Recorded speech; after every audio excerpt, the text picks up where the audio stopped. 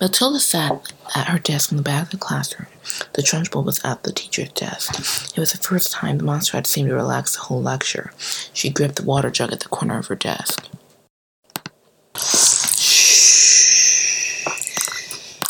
I have never been able to understand why children are so disgusting. She looked around. The Trunchbull believed children were the bane of her life. They were insects in her mind, repulsive creatures. She thought they should be abolished and eradicated with bug spray, fly paper. If that's meant to be a joke, headmistress, it's not a very funny one. Miss Honey was big on child preservation, to say the least. She never agreed with the headmistress, especially on topics like these. The Trunchbull and Miss Honey tended to resort to relentless banter. This part of the story is about Matilda, so I recommend that we fast forward. Matilda was a bit antsy in the back of the classroom, looking for a way to make mischief. With her newfound powers, she was hoping to stir up a little excitement in class that morning. Exciting thoughts. Interrupting those thoughts were... Matilda, stand up, you filthy maggot.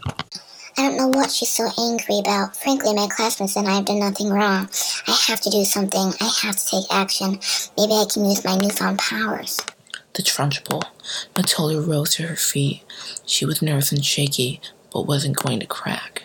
You are a repulsive, vile, malicious little brute kid. First to nuke my water, and now you. What's next? Floating glasses of water? Matilda hid her shock. She had no means to upset the headmistress, right? What is going on? You are not fit to be in this school. You ought to be behind bars. It's where you ought to be.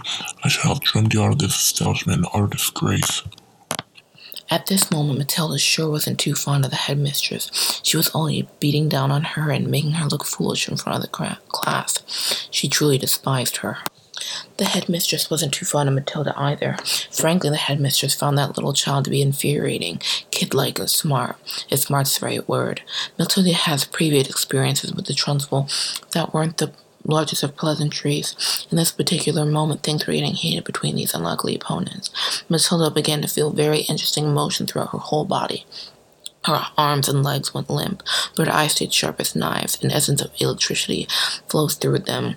She focused on the creature in front of her. She felt strong beside her skyscraper of a principal, and she sat perched in her desk. She shifted her gaze to the water jug upon the teacher's desk. Her eyeballs began to burn as she glared at the water jug. Then bam! Before I had known it, metal hands had grasped the water jug. She was angry, of course, but I didn't know what to do with the ability.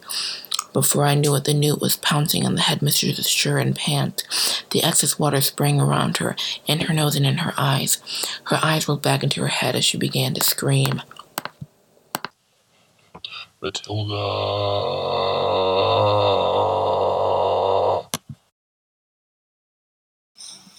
I swear, headmistress, I had nothing to do with this. I didn't do it. Well, of course you did. Who else would plot against me in this classroom? Your own father warned me about you, rat. I'm telling you, I've never seen that animal in my life. I promise. I've never seen that animal in my life. Through her shocked triumph, Matilda began to feel quite sick at the sight of the slimy new climate on the teacher's desk. She had to take action, but the glass was much too small for it.